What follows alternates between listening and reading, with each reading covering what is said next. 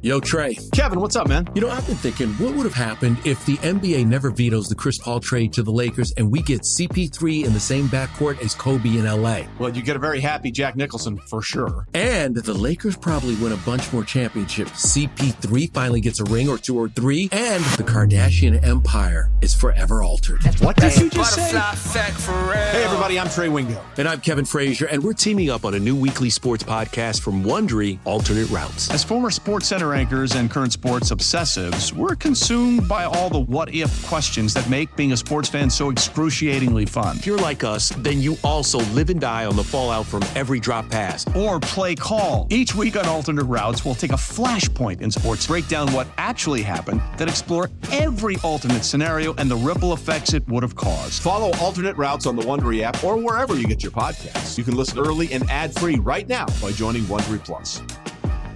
Let Tend Dental make your dream smile a reality. We offer a variety of top-rated treatments, including Invisalign aligners. And for a limited time, Tend is offering $750 off orthodontic treatments. Offer valid through January 31st, so don't wait. Visit hellotend.com/sale. That's hellotend.com/sale. And book your free consult today. You're listening to the Upper Hand Fantasy Podcast. Now, here's your host, Faraz Sadiki and Zach Rizzuto. Isaiah Pacheco at 18 against Seattle. This is a really, really good matchup. Obviously, we like McKinnon more, who we have in our top 10 right now. But Pacheco against Seattle, he should get 15 carries in this game pretty easily. This is a game where Seattle, has been giving up so many fantasy points to running backs. They've been really, really bad. Just start Pacheco as a solid RB2. I think it's that simple. And then Miles Sanders at 19 and Travis Etienne at 20. Etienne's really low here in our rankings. But now, will he get volume? I think he will. I think he will get volume. I don't see the Jets going up in this game, right? Right. But it is a little bit of a tougher matchup. He's not really being used in the passing game at all. Couple catches here and there this year. And Miles Sanders at 19, even though he didn't come through last week when we wanted him to, and then afterwards he gave the middle finger to every fantasy football fan on Twitter. I think he can still get it done against Dallas. Dallas hasn't been, this great rushing defense or anything like that. If this game stays close, Sanders could get it done. And it's possible that with Minshew under center, they try to start depending on Sanders from the get. Yeah, I think that's a really good way to look at it. The Eagles are definitely going to be relying more on Miles Sanders and the run game in general this week with Gardner Minshew at quarterback. I don't think it's that, it's not going to be severely handicapped to the point where we need to change rankings really for the receivers. But Miles Sanders stands to see the best boost, because Jalen Hurts is out.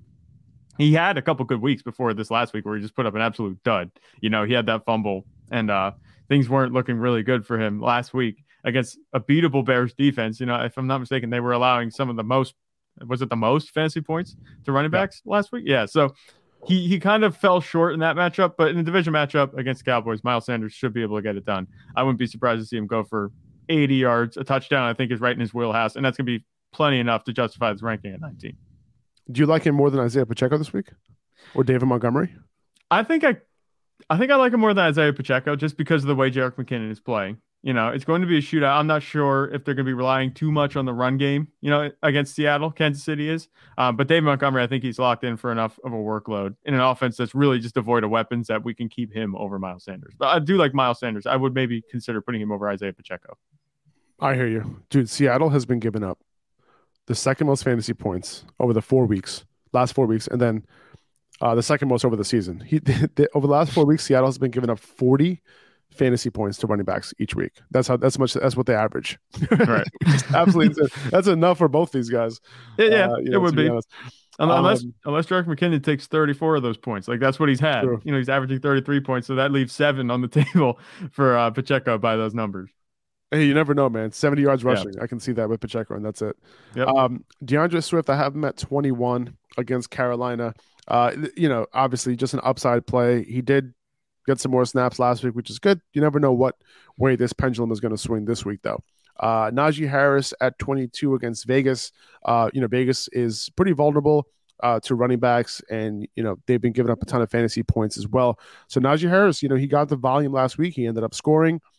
So this Steelers offense is going to be depending on Najee Harris moving forward. And in Pittsburgh, I think this game is going to be a little bit closer than we think. Yeah, I think it'll be a close game too, and that would be good news for Najee Harris to continue running the ball. They'll keep the game script in reach. No one's going to run away with this game. The Steelers' defense hasn't been allowing a whole lot of points to receivers, I don't think, if that's the case. But I do like Najee Harris in this matchup. He's been just like super consistent the past few weeks. He's finding the end zone more, so that's good. He's looked a little bit healthier since that injury kind of forced him out of the one game, but I like him here. I would be tempted to put him over DeAndre Swift at this point. I think even though he is a floor play, DeAndre Swift, like you said, that pendulum could swing anyway. Justin Jackson is still getting a handful of snaps every game, enough to hamper him a little bit. I would maybe consider putting Najee Harris over him. I'm not sure the upside is there with Najee Harris, but I don't really trust DeAndre Swift at this point. It would be easy to say last week, like a couple of weeks ago, we saw his snaps go up, DeAndre Swift, and we got all excited about it, and it came right back down. I'm not trusting this upward trend last week. I think we could easily see him put up another dud performance this week. Yeah, I think in a PPR league, I think their floors are pretty similar. I would say, even if Swift goes down. So because of the chance of some more upside, that's probably why I just lean Swift just by a little bit. Raheem Mostert at 23, I have him here assuming that Jeff Wilson is going to play. If he does not play, I would have him higher. I would probably have Raheem, if Jeff Wilson doesn't play, I would have Raheem Mostert probably ahead of Travis Etienne this week, around that, mid RB2 range, because of the fact that he has big playability. This Green Bay defense, rushing defense, has been absolutely terrible this year. They're one of the worst in the league. And, he could take advantage. He did his thing last week against the Bills, and he had a very solid workload. So I think at home against Green Bay in a game that's very high scoring, you want to have Raheem Mostert in your lineup, especially if Jeff Wilson doesn't play. Now, if Jeff Wilson does play, I think Raheem Mostert still is a low-end RB2, because I still think he's going to be the 1A with Wilson a little bit banged up, right? Like not at 100%. It's still a good matchup, still a high-scoring game. Raheem Mostert is still going to be involved. So I think he's a pretty good play regardless this week. Yeah, I like Raheem Mostert, definitely. You talk about the Packers not being very good against the running backs. They've been allowing the 8th most fantasy points to running backs over the last 4 weeks. That's all you could really ask for. And like we said, this is a good weather matchup. You're not going to be worrying about any type of cold weather, even though most of the games are. So I think Raheem Mostert, he's going to be fine. The Dolphins offense should be as dynamic as we've seen it for most of the season. They're going to be swimming, no flopping around this week. Swimming, right? not flopping, yeah. Swimming, doing some tricks, all that. J.K. Dobbins at 24. We've seen him be very efficient over the last 2 weeks. This is also a solid matchup against Atlanta. So he's going to take the lead. If Lamar is back, this is a better thing for J.K. Dobbins. Keep in mind the weather isn't amazing. It's like a really cold. It's cold in Baltimore this week, if I'm not mistaken. Temperature in the 20s, 15-mile-per-hour winds. So Dobbins this week, they could depend on the ground game a little bit more. Atlanta, has been pretty vulnerable lately. If Dobbins can continue the efficiency, that'll be great. But just remember that when you're playing Dobbins, you are banking on the efficiency to continue, because you're not going to see Dobbins get a 20-carry game. Right. And you said that his ceiling in his career, he hasn't broken that 15-carry threshold yet, which correct. Kind of disappointing. But it makes sense, I guess, with Gus Edwards in the backfield. He has been super efficient. I think if he scores a touchdown, that's what makes him, a higher up. It's going to give him higher upside. We have him ranked as a low-end RB2. I think his ceiling's like a high-end RB2 if he gets that touchdown. I think this is a very, solid matchup, like you said, against Atlanta, where the offense could do better than they did last week against the Browns, especially if Lamar is back. We'll have to see how that goes. But J.K. Dobbins, regardless, I think he's going to be a safe play. And like you said, if Lamar plays, do you move him up, do you think, a couple spots? I don't know. I feel like you kind of have to. I don't think so. Would you? Okay, so would you trust DeAndre? I'd rather play. I'm not sure I would. I think Swift has a higher floor than Dobbins, because he's not involved in the passing game at all.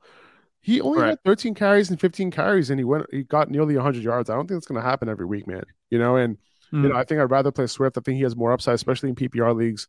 Raheem Mostert, I want to take advantage of that matchup. Najee Harris, he's more of a bank to get a bigger workload. Yep. His in a token good 11 matchup. fantasy points. Yep. Yeah, I mean, yeah, and he has a chance of scoring with Dobbins at least. Like he's not getting you like 11 points without scoring, Right. and that's the only thing. With Najee Harris, at least he'll get you 20 carries this week most likely. That would be my guess. All right. But yeah, no, I can see it, man. Like I think Dobbins, he's not at 100% yet, but he's been efficient. And I can understand, taking him over, but I don't, he's not involved in the passing game. It's tough for me to put him any higher than this, to be honest. All right. That makes sense. Yeah. I hear you. And then I got Fournette at 25 against Arizona. I'm even tempted to put Fournette above Dobbins just because of how involved he is in the passing game. This is a very, very good matchup against Arizona. So yeah, I can see myself putting him over Fournette. I'm sorry, putting him over Dobbins this week. And then we got Jamal Williams. I got Jamal Williams at 26 against Carolina. He's been going lower and lower ever since he stopped scoring, and DeAndre Swift has been a little bit more involved in the offense. Against Carolina, this could be a game where they choose to run the ball a little bit. They are a little bit vulnerable in the passing game as well. But it really comes down to a touchdown for Jamal. The offense is good. That's why Jamal's here, and he's their primary goal line guy. That's the only reason why he's here at this point. But AJ Dillon at 27, man, last 3 games, he's put up some serious fantasy numbers, right? Yeah, compared to what he was doing. It's kind of fluky though. It's kind of fluky. The 2 weeks before, before the bye, like Aaron Jones got hurt, right, early in that game. So it's like, you got to take that into account. And the last 2 games, like he's been scoring, with a couple several touchdowns. So less than 50% of snaps, less than 40% of snaps, if I'm not mistaken, last week. So how are you handling Dillon this week? Like you want to start him, but like his floor is pretty low. Yeah, I'd say the floor is really low with AJ Dillon. I mean, the Dolphins, they're a pretty good matchup over the last 4 weeks. They're allowing the 5th most points to running back. So I would maybe give him the benefit of the doubt there. But you talk about the flukiness. This is not a guy that's, producing at a level that's going to be maintainable. You talk about his snap share being down, and I think he's a touchdown dependent RB2. I think high end RB2 is his upside, assuming he scores. But if he doesn't, those touchdowns have made all the difference for his production. If he doesn't get those, it's going to look just like it did the few weeks before this. The past 3 weeks, he's been fine because he's been scoring those touchdowns. But outside of that, it's been single digit performances. He's not involved nearly enough. And it hasn't changed, he said. And that's 100% something to be concerned about with AJ Dillon. The only reason I think it makes sense to have him here this high is because of the matchup. And that, it's favorable. I think that the way that the Packers offense is playing, the receivers, they're good, but they still have work to do with Aaron Rodgers as far as, being trusted. Christian Watson's doing his thing, obviously, but Romeo Doubs is back.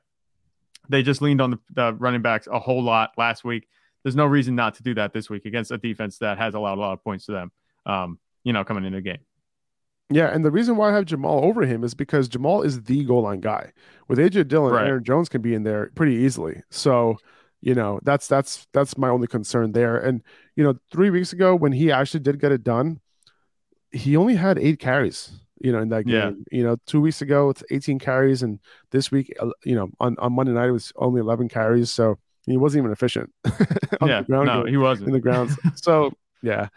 I have him here because he's been doing his thing, but he's a little bit hard to trust for me. Mm-hmm. Zonovan Knight at 28 against Jacksonville. He has taken a bit of a fall with Zach Wilson leading that offense. Part of his high floor was the fact that he was being peppered a little bit in the passing game, from Mike White, and with Mike White out, I'm a little bit concerned. Now, the good thing is that this is a much better matchup this week than it was last week against the Lions. Jacksonville has been pretty vulnerable to running backs. If this ends up being a close game, which I think it will be, Zonovan Knight could end up getting a little bit of a workload here. Like I wouldn't be surprised, that if he gets 15 to 18 carries, and that would be great. However, if he's not targeted in the pass game, and he doesn't score, you're not looking at, a great game, right? That's my only concern with Knight. I think he's still a solid flex play, and he has a little bit of upside, but he has to score. He has to get in the end zone. Yeah, I think that's the way I'm treating it too. You kind of have it all outlined the way I would say it, especially with the workload, the chance for him to get some more rushing workload this week being up. I think that's 100% correct. I think that he could get that this week against a good matchup against Jacksonville. The past 4 weeks, last week they played the Lions, and they're actually the worst team you want to play. If you're looking for fantasy points from a running back, they're allowing the least fantasy points over the last 4 weeks. The Lions were. So it was a tough matchup. You can give Zonovan Knight a mulligan in this offense. The only thing for me is, like we talked about last week too, with Zach Wilson under center, I'm not sure how much the receiving work is going to be there. You didn't have to rely on a touchdown with Zonovan Knight.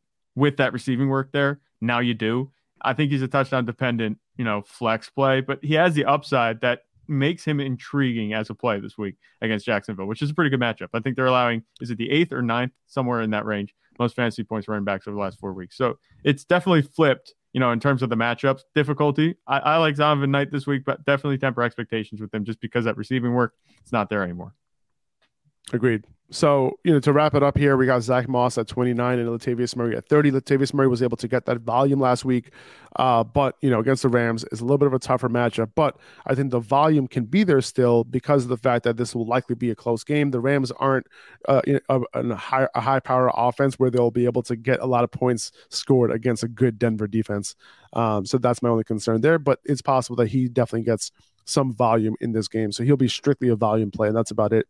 Hopefully Russell Wilson's back, I think.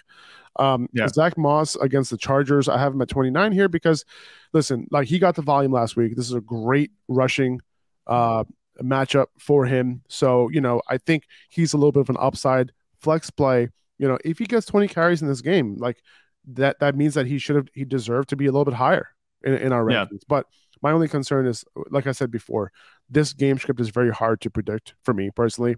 Deion Jackson could be more involved. They could have looked at the film and be like, oh wait, Deion Jackson's a better player, which he is. And then he could get most of the workload this week, and he's the guy involved in the passing game. He caught a passing touchdown last week, so you never know. I wouldn't be surprised if Deion Jackson ends up outscoring Zach Moss, but I think you picked up Zach Moss. He got the work last week. Second half was all his. So if I had to choose between the two, I'm going to go Zach Moss. Yeah, I like Zach Moss too, and it runs kind of contrary to the fact that they might look at the film and change some things.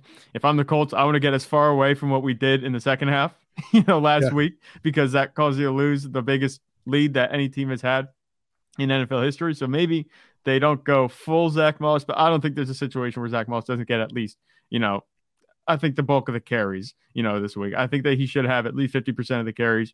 Definitely going to be more, I think, but that might be his floor.